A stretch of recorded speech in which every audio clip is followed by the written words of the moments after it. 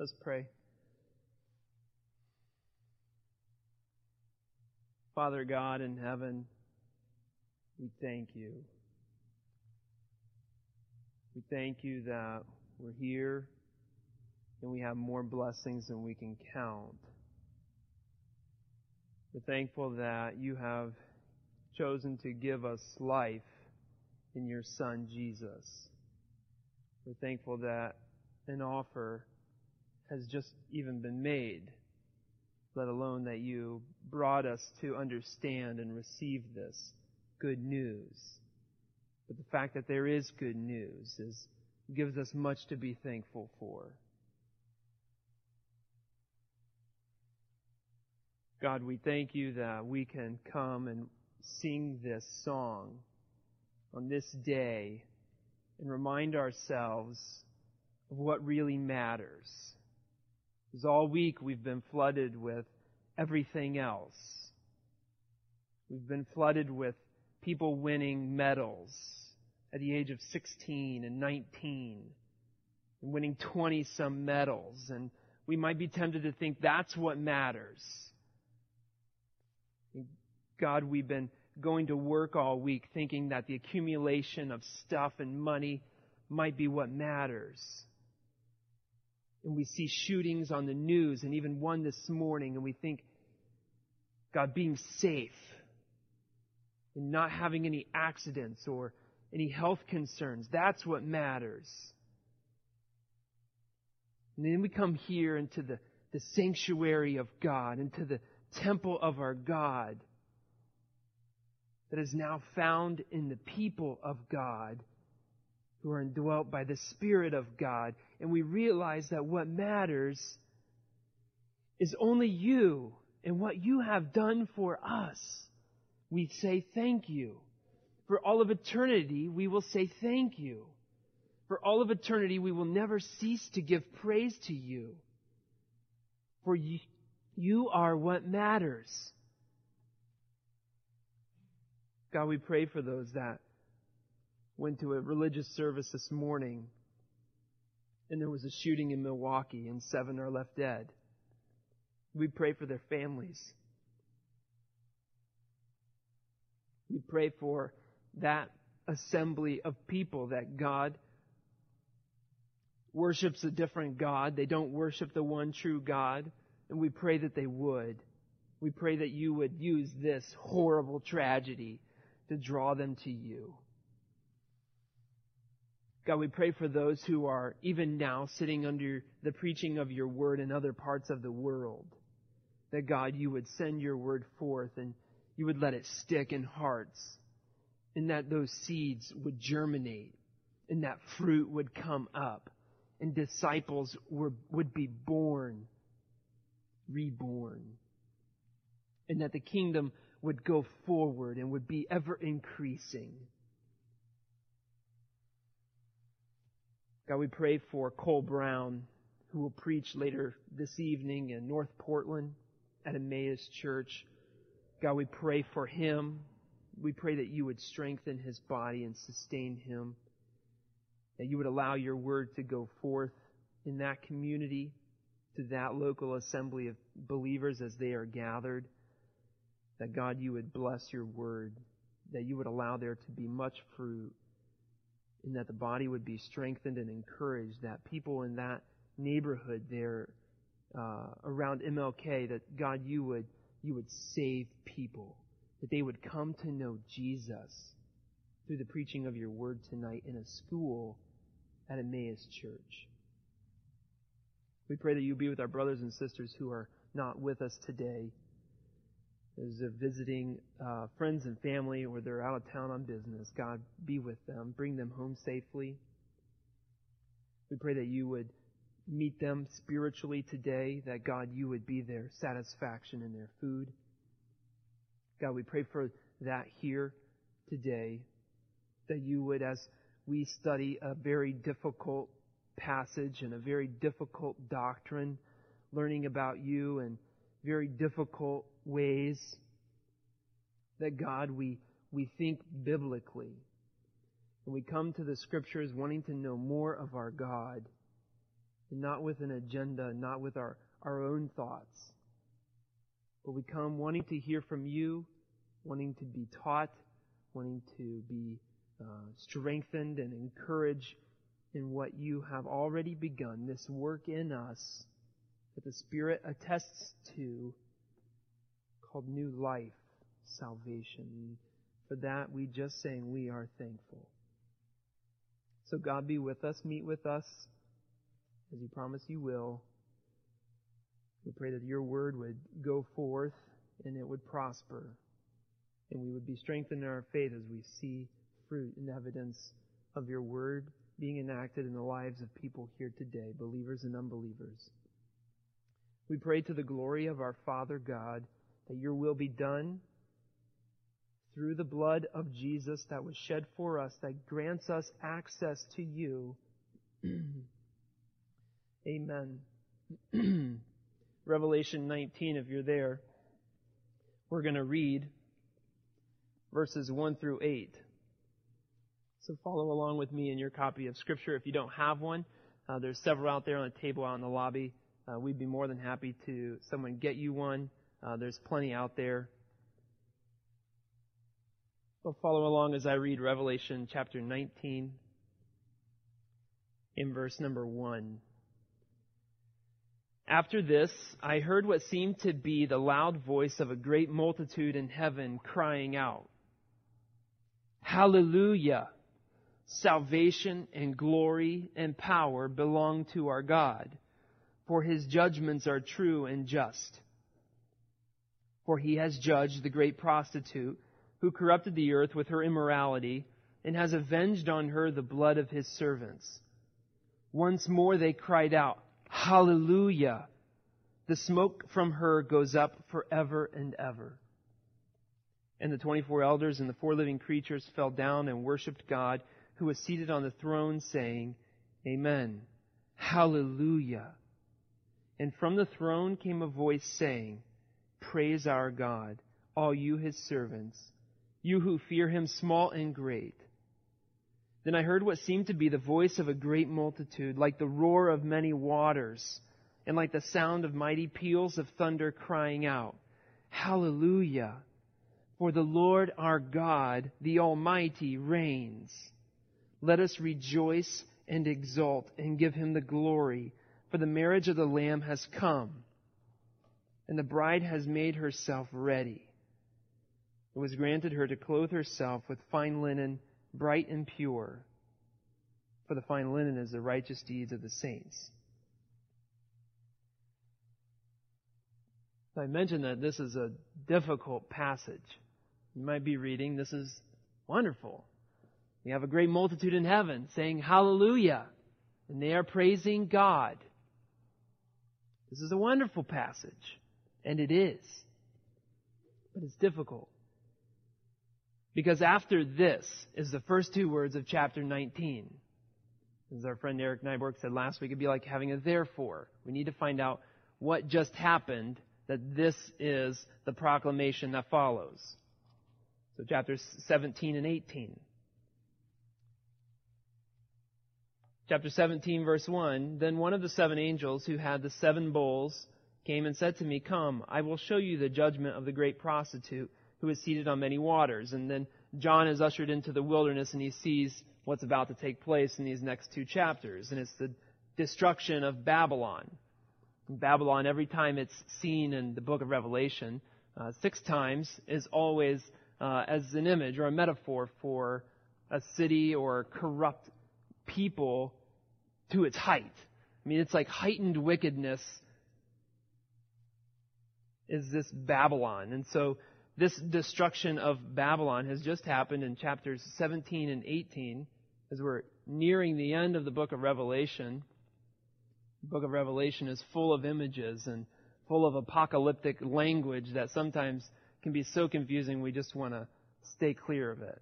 We just want somebody else with charts and graphs to tell us what it means because we just think we cannot simply understand it. And sometimes we get lost in the images and what does this mean of a person doing this and this bowls and trumpets and vials and what could it possibly mean? And So we come to chapter 19, and we've just read that this word Babylon stands for wickedness and corruptness, and people who are full of wickedness and desiring to teach other people and lead other people into great schemes of wickedness. We just realize that they've all been destroyed, and that God in His wrath has wiped them out, has laid them to waste. Verse 20 of chapter 18 commands us, rejoice over her. Refers to Babylon as a her. It's in chapter 19, the great prostitute. One, because of the image of deceiving and of alluring. The sin is enticing, and the wickedness is attractive. The wickedness is something also which could even be of the type that you don't speak of.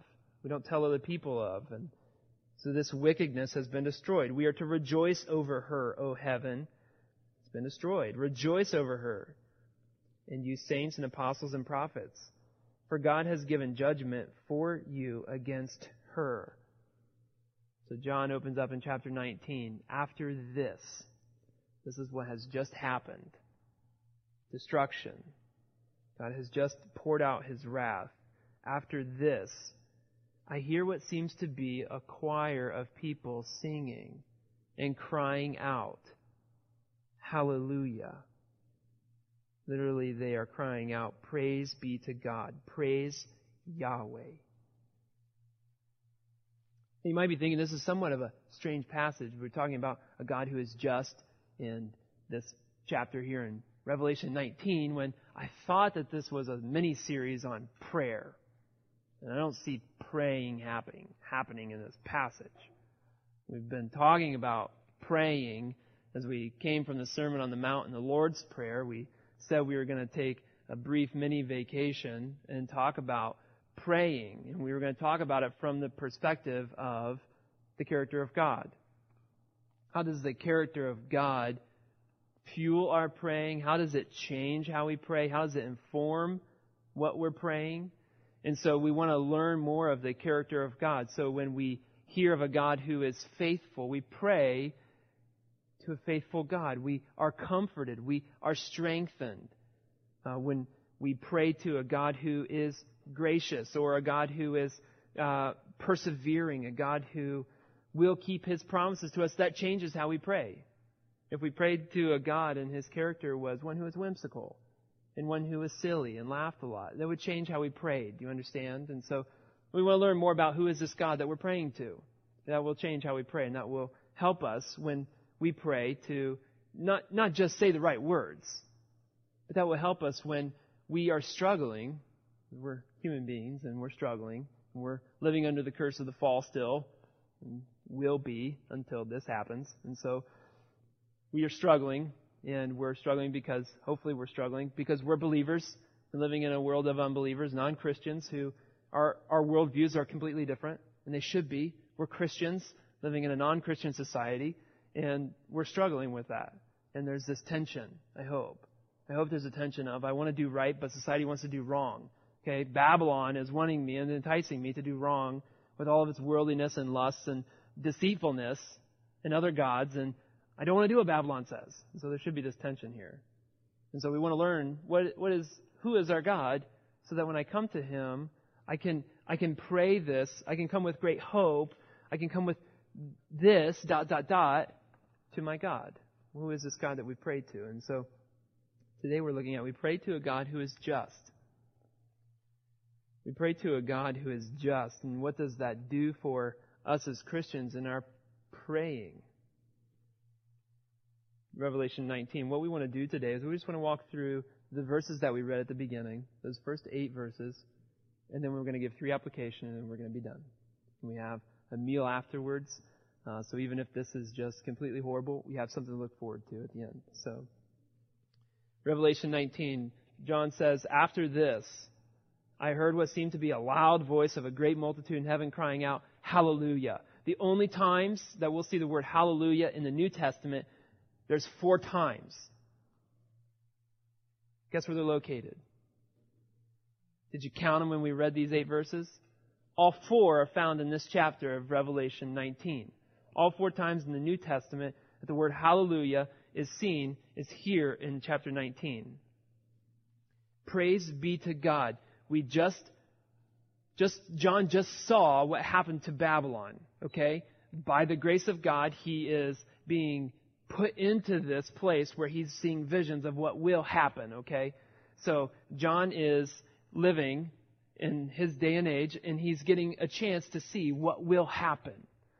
Okay, that's a great privilege. And he's being able to be shown, this is what's going to happen. I want you to write this down. Why? Because people like us are going to read it, and we want to know what's going to happen. And so this is what God is saying. This is what will happen. All evil will be destroyed. And from heaven, a loud voice comes, hallelujah. Praise be to God. Salvation and glory and power belong to our God, for his judgments are true and just. You notice that the people in heaven are not crying out, yes, I was hoping he would go. Or, yes, finally, now I can breathe. Now I have relief. They're not at all saying, thank you, neener, neener, neener. There's nothing going on like that. What are they saying? Praise be to God, because your judgments are true and just. They are praising God that his character has remained true. That when he says, and he promised all throughout Scripture, this is what I will do for those who are my people. I will fight for you. Those who are not my people, those who disobey my words, I will not fight for you. I will give you the cup of my wrath. I will pour it out on you. And it comes true. So they are saying, praise Yahweh for your character being true. He has judged. And again, they proclaim, hallelujah, a second time. The smoke from her goes up forever and ever. This is just an image of, like a memorial, forever and ever the smoke will rise, that there we can look and see God remained faithful to us.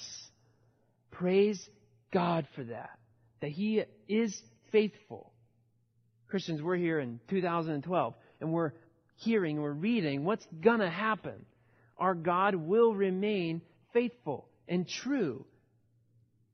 And although we sit in 2012 and we struggle because we know some people who are lost, that's a struggle.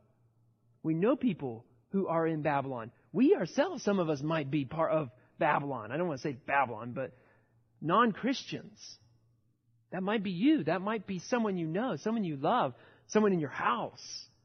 And so that's the struggle, and that's the struggle for me. And all week was causing me great angst, is because while we want to proclaim, hallelujah be to God who does this, because he's faithful and he's true, we also want to be very careful, because what we're talking about is people who are dying. We don't in any way, because the crowd in heaven never once is grateful that people are dying. God takes no pleasure in the death of the wicked. Do not mistake me. Do not hear something that is not being said. God takes no pleasure in the death of the wicked. He does not delight to do what is happening here. He does delight to keep his own glory. And he will fight that his name remains true. God will make sure that he remains true, and that his glory will not be marred eternally. So understand, this is the character of our God. Verse 4, in the 24 elders, we see more people joining in on this chorus. The 24 elders and 4 living creatures that are mentioned before in Revelation, they fall down and they worship God who is seated on the throne, saying, Amen. This is true. Amen. This is true. What they are saying, this is true. Amen. Hallelujah. Praise be to God. And then from the throne comes a voice saying, Praise our God, all you his servants, you who fear him, small and great. There is this chorus joining, and each verse, another group of people comes in this loud voice, so that we come to verse 6. And John, then I heard what seemed to be the voice of a great multitude, And he echoes like the roar of many waters, like the sound of mighty peals of thunder, all crying out, Hallelujah, for the Lord our God, the Almighty, reigns. Let us rejoice and exult and give Him the glory, for the marriage of the Lamb has come, and His bride has made herself ready. It was granted her to clothe herself with fine linen, bright and pure, for the fine linen is the righteous deeds of the saints. Here there is this mighty chorus of people singing to the praise of the glory of God for what has just happened, for His justice being made evident, for Him meting out judgment on the wicked, on non-believers, on those who are not the bride.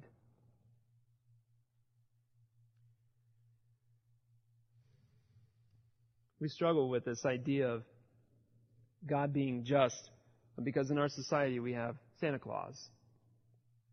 And Santa Claus has a list, just like we could say God has a list of those who are His and those who are not His. Santa Claus has a list, does He not? What's the list that Santa Claus has? Come on. The naughty and the nice. And somehow, it's okay for Santa Claus to have a list of naughty and nice. The nice get what? Presents. The naughty get coal. Have you ever received coal? Don't raise your hands. There might be someone in here. I'd hate to embarrass anybody. Santa Claus has a list. But you know what? I have never heard anything that tells me, like, where Santa Claus, like, where his line is. As a kid, I always knew Santa Claus was actually fake, and it was my mom and dad putting presents under the trees. Sorry if there's a spoiler alert. I should have given it like 30 seconds ago. Just kidding. Kids are like, oh no, Santa Claus is not real. I don't think there's anybody in here like that. But I never knew where the line was. Okay, could I punch my brother? I mean, this is all facetious, right? Because he doesn't exist. But we don't know the line is. How many times before you cross the line with Santa until you're put on the naughty list? And what can you do then to be put back onto the nice list? But yet everybody in the world loves Santa Claus, although he is actually going to withhold presents from you if you don't do what he wants you to do. And the law is somewhat vague with Santa Claus. We still like, yeah, Santa! And we want presents from Santa, and Santa gives presents to everybody, because none of us actually have ever received coal. So what do we have? We have a Santa Claus who gives gifts to everyone, and who at the end of the day, his record or his list actually doesn't matter. Because at the end of the day, everybody gets presents. This is the truth, and if my sister is listening, I'm sorry, but when I was a kid, I think I was probably like 10 or 11, my sister was going through a really rough time in those teenage years. She was about 2 years older than I was. And there was actually a time where my parents threatened to take away her presents for a time, that she wouldn't get to open them on Christmas Day if she did something, and she did it. And they followed through. So Christmas morning, all of us, the three of us, opened up our presents, and our parents did as well. And my sister sat there and cried. And as a kind brother that I was, I sympathized and laughed. And then a couple days later, we all got to sit around as my sister, as the parents pulled the presents down from the attic in the extra hidden spot that none of us could find. And she opened her presents. And life was good, and she was happy, and she never knew that, she didn't remember really probably that she had to wait a couple of days, and it didn't matter months later. And so at the end of the day, she got presents. But she had disobeyed, and she had done something that my parents told her exactly, you can't do this, and she did it. But she still got presents. And so that's what we want God to be like. We want God to be like, and people who are non-Christians, they want God to be like that as well. Okay, God might have a rule. He might have set up laws that you have to obey. But at the end of the day, I want God to be merciful. I want God to be love. Well, God is love, is He not? And so we want to come to passages and say, well, God is love. So this must be some amazing story that is crafted, and there must be a hidden meaning, or this can't actually be true. Because I know God to be love. And some of you might have I know God to be this. And so God must be this. And so we read the Bible based on what you view and what you believe God to be. We don't take into account what God actually is and who He actually says He is in His Word. And so here we have a God who has laid out clearly for all of us exactly what he wants us to do. He's given us, 600 plus laws in the Old Testament of what you were supposed to do. Then he comes into the New Testament and he says, I want you just to believe, have faith, which is a gift for me. I want you to have faith and believe. And I want you to love God and I want you to love your neighbor. This is going to boil it down for you. But God says if you don't do this, if you don't believe, this is what's going to happen at the end of the day. And this will happen. And so John gets to see this vision of what will happen so that we today get to have a warning. If you knew that 1 week from now on your commute to work that a certain bridge would collapse, you would change your route that morning. And not only that, if you were the only one who knew that 1 week from today that bridge would collapse at a certain time in that morning commute, you would do everything you could to post signs and to tell everyone that you knew this is going to happen. And you wouldn't care what people thought of you. And you wouldn't care how you appeared. And if you got on the news, you would be pretty frantic. And you might appear crazy. Because people will say, well, how did you find out? Well, how do you know this? But if you were told this, you would do all that you could to make sure the word got out. And so here we have this message of this vision that John has received that, frankly, sometimes the book of Revelation can seem kind of crazy. With all of these visions and all these dragons and things happening and horses coming in and their different colors, and just read it. And we get this vision that John has and says this whole host of heaven is going to worship God because this is actually going to happen. This, our God, will remain true. His law will be enforced. And so we're in this period right now where we're in that 1 week before the bridge is going to collapse. And so as we wait, there's three things that I think we can take away as we think of a God who is just and how that would change how we pray. And it will change how we pray if we genuinely believe that God is just. It will change how we pray. I think they'll change us in three ways. And I would love to hear if God speaks through you and through His Word and gives you other applications. It would be helpful for the body if you posted that on the city or on Facebook or message someone. That would be extremely helpful, even in bringing that up in community group. But I think there's three ways in which we can pray as we think of and we believe that God is just and we see God enacting His justice. It'll change us and change the way we pray because we'll pray with a global perspective that God would save the lost.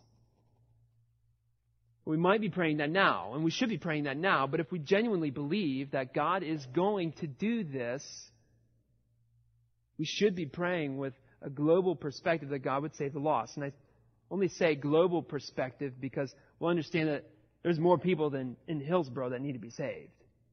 And so we'll pray that God would begin saving people, that God would continue to save people all across the globe. Because we know that here in this passage, as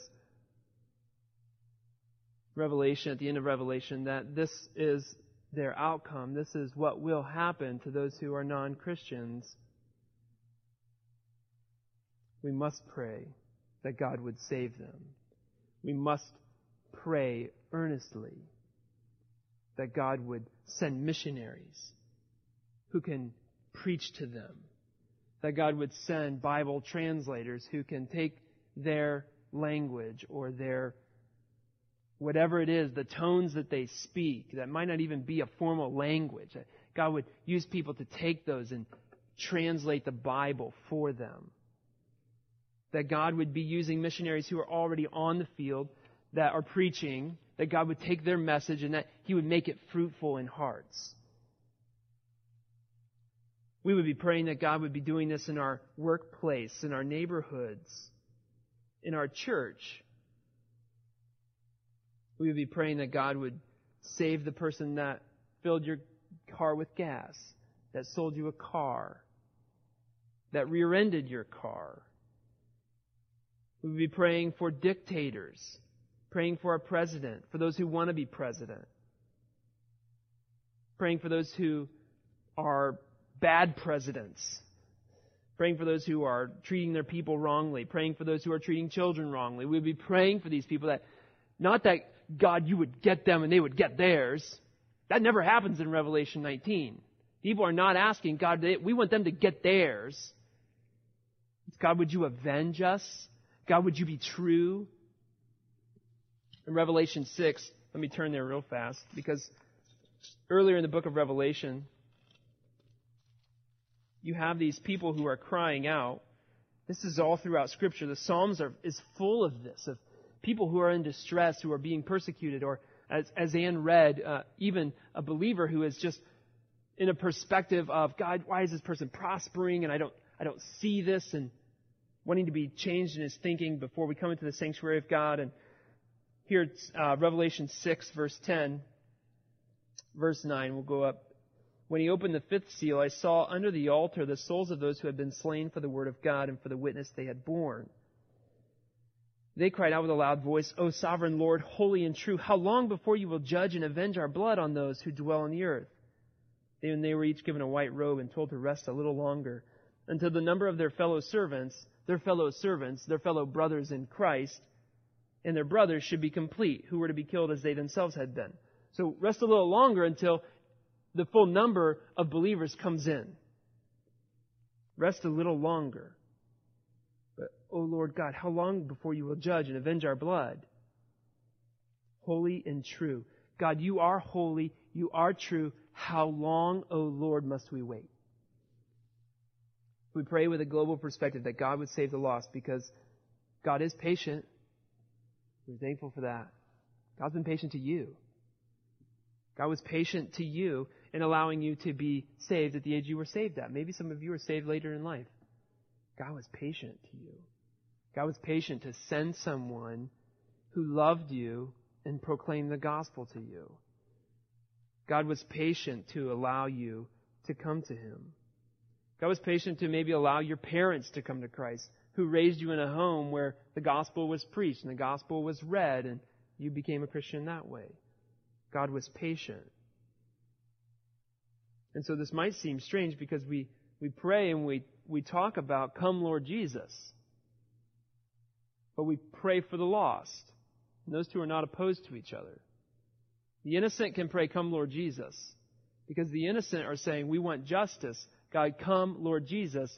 We stand innocent only by the blood of Christ, but we're ready. But we are desperately praying for those who are not. So I pray that as we think of a God who is just, we pray for those who are lost.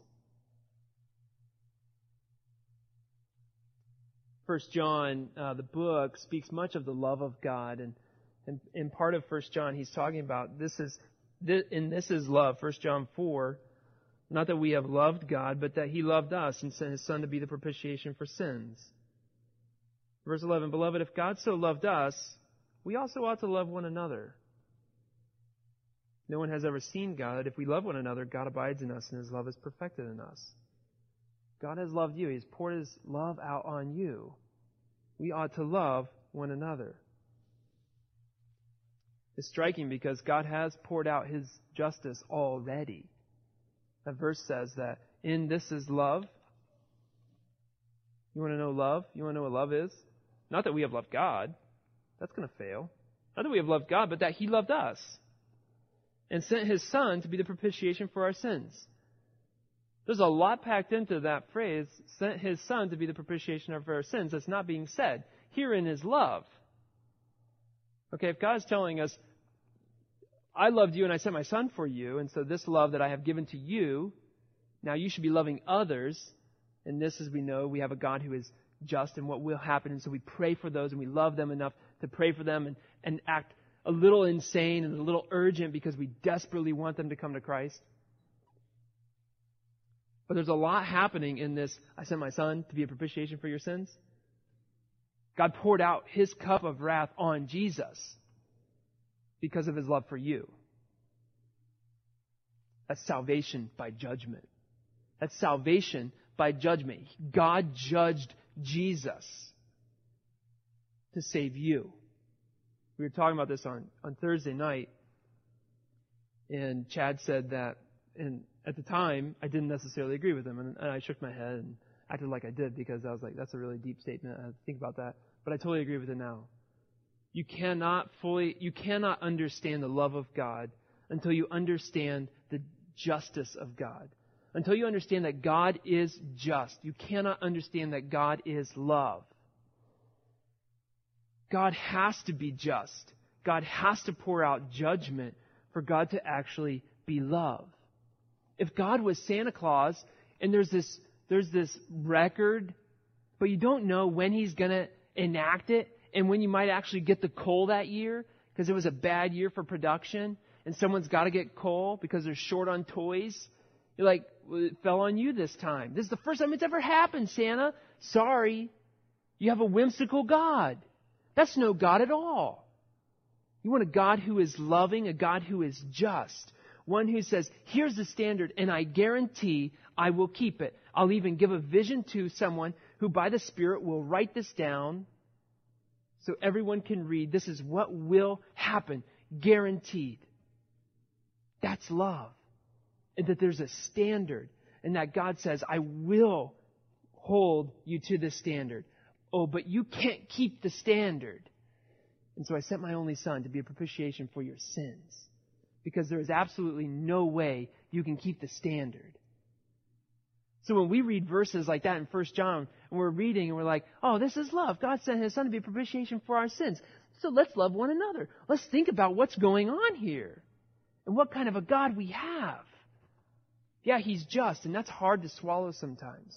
Because we understand like what that means with people that we love and we know. But when God is just, man, think of the love that happened in His justice on Jesus for you and for me that we sang about.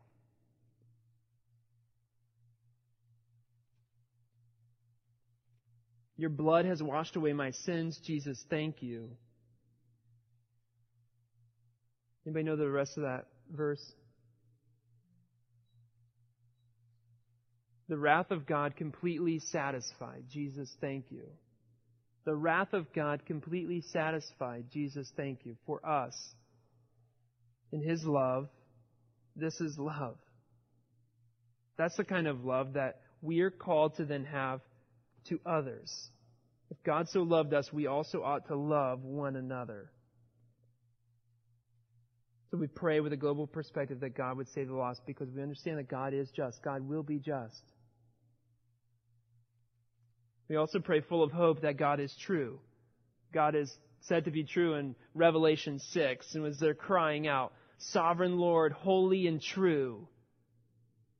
The 24 elders and the 4 living creatures, they say to God that, Amen, hallelujah, this is true. You will be praised for this.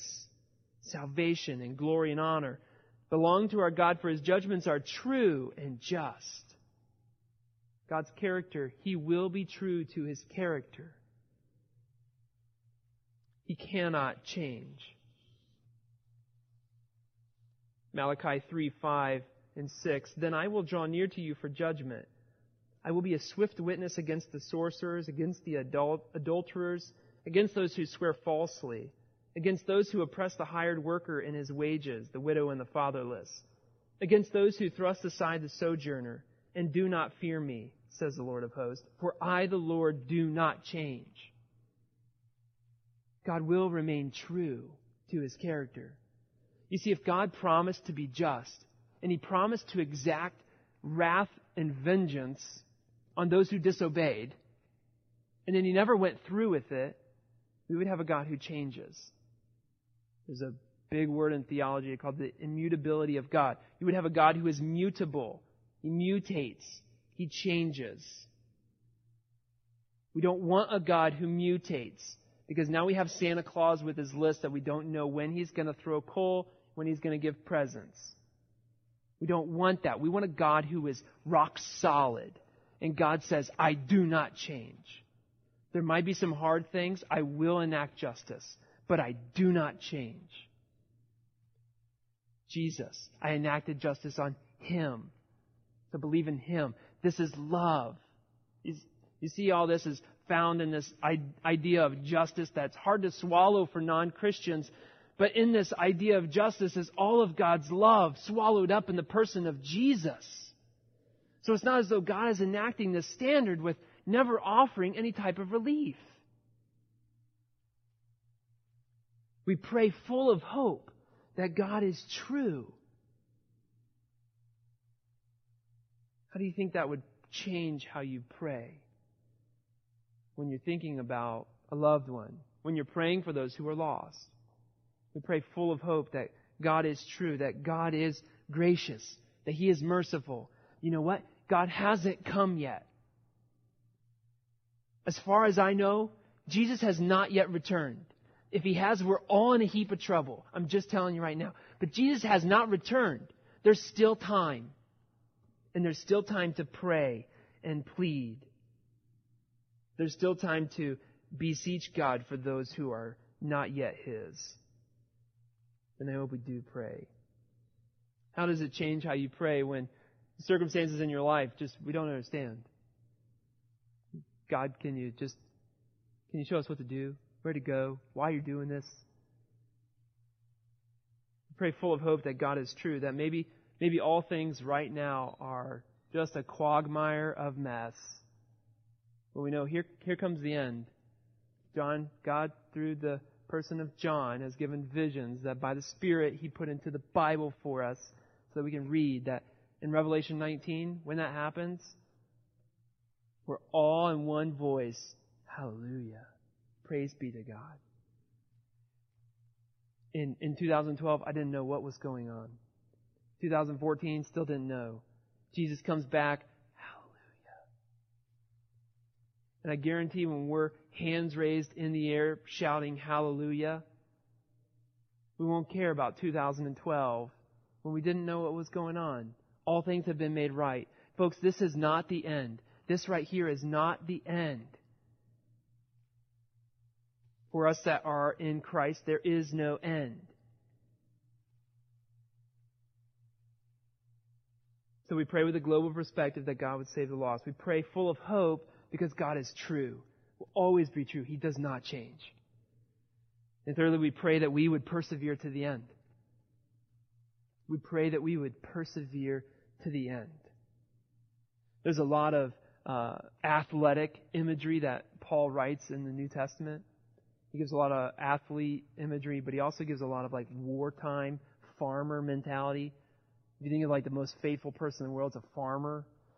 So what are these images all for? Put on the armor, fight, get your shoes on and run. Get on the tractor and plow. Do it. Keep going. Don't stop. Because you know what? This Revelation 19, may it not be said of you that you perish with Babylon. We say all that to say, because that's somewhat strange to hear. Do not perish with Babylon. I don't know what that means. Do not perish with the world. Do not let the world entice you and pull you away. Persevere to the end. So we pray that we would persevere to the end. And while we're praying all of these, there's action that no doubt will take place.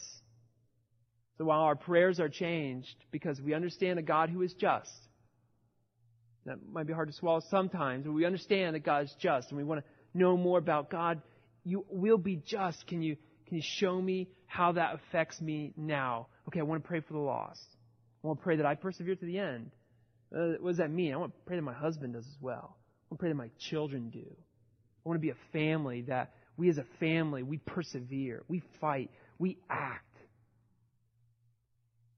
We want to be a church that does that. We want to be a church that helps one another do that. So if I see Brian starting to stop on that tractor, I'm going to hop on and I'm going to push the throttle. Don't stop. We urge one another because we know what's coming. This is not a fear tactic of, well, we just want to get insurance from what's going to happen. This is our God, He will do this. This is His character. We want to trust in this God who will remain true because we don't desire any of this. We desire to be with Jesus. It's not that we're getting insurance from that. We want to get closer to this. We want to get closer to the light so we're nowhere near the darkness. So there's actions that no doubt will happen when we are praying for these things. If you continue praying, let me just warn you now, if you continue praying with a global perspective that people would be saved, watch out where you end up. You keep praying, God, there's this tribe I keep hearing about, I keep reading in blogs in the newspaper or Christian newsletters, let me put it that way. I don't think it's going to be in the Oregonian, but Christian newsletters that this tribe has never heard the gospel. God, would you please send someone? Would you please send someone? Would you please send someone? God, are you sending me? See how that's going to change? See how that might change? Now some of you won't pray that because you don't want to go to tribes in the Kong. I'm just kidding. But as we pray that, things will happen as we continue to be praying. And that's the grace of God working through those prayers and answering those prayers. Because several weeks ago, I think it was Chad that said, you might be the answer to somebody else's prayer or something like that. So let's be praying for that. Let us thank God that we have a God who is just. Let us thank God that this just God enacted justice on His Son out of grace for all of us. And that this just God made this grace known to us that are sitting here today so that we come and when we sing songs like this, our hearts are rejoicing. When we read passages like this, they're not heavy for us or for those that we love here maybe, but they're heavy for others. And that is a gift of grace, that there is a weight. That there is a weight of, God, I desire this person to know you. I desire you to be in every tribe, tongue, people, and nation. God, we desire you to be seen as true. We desire your glory to be made much of. Please let that happen and be seen in my persevering to the end. So let's pray to a God now who is just. God our Father, we thank you that we can come and that we can study your word together. And that God, even in some passages like this, and in books like this, sometimes it's hard to understand. And sometimes we struggle with, God, what are you doing or why? How do I explain this to other people? But God, I pray that we as we learn more of your just nature, that you will be just. You are a judge who requires obedience. God, help us in that same breath to know that we can't do that. We need a Savior. And so there might be some in here, God, who have never called on you as their Savior. God, some here who when they hear of the just nature of God, that God will enact justice on those who are apart from Him, those who He will reward their deeds that have been done that were not for Him. That God, they might be desiring to cling to a Savior who the wrath was poured on so that we can stand now in righteousness before you. God, I pray if there's anyone here that has heard that there is hope, that there is a Savior, Jesus Christ, who took all of our sins on Himself on the cross,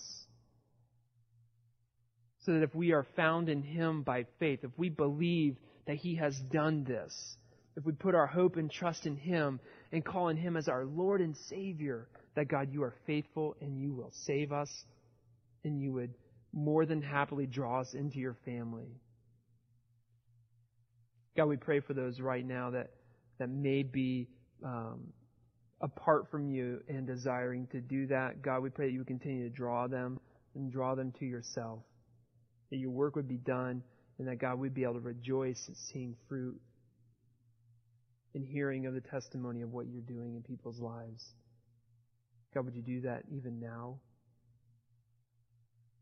And God, we pray that you would help us to be faithful, to persevere to the end, to run the race that you have set before us, looking unto Jesus, the author and finisher of our faith.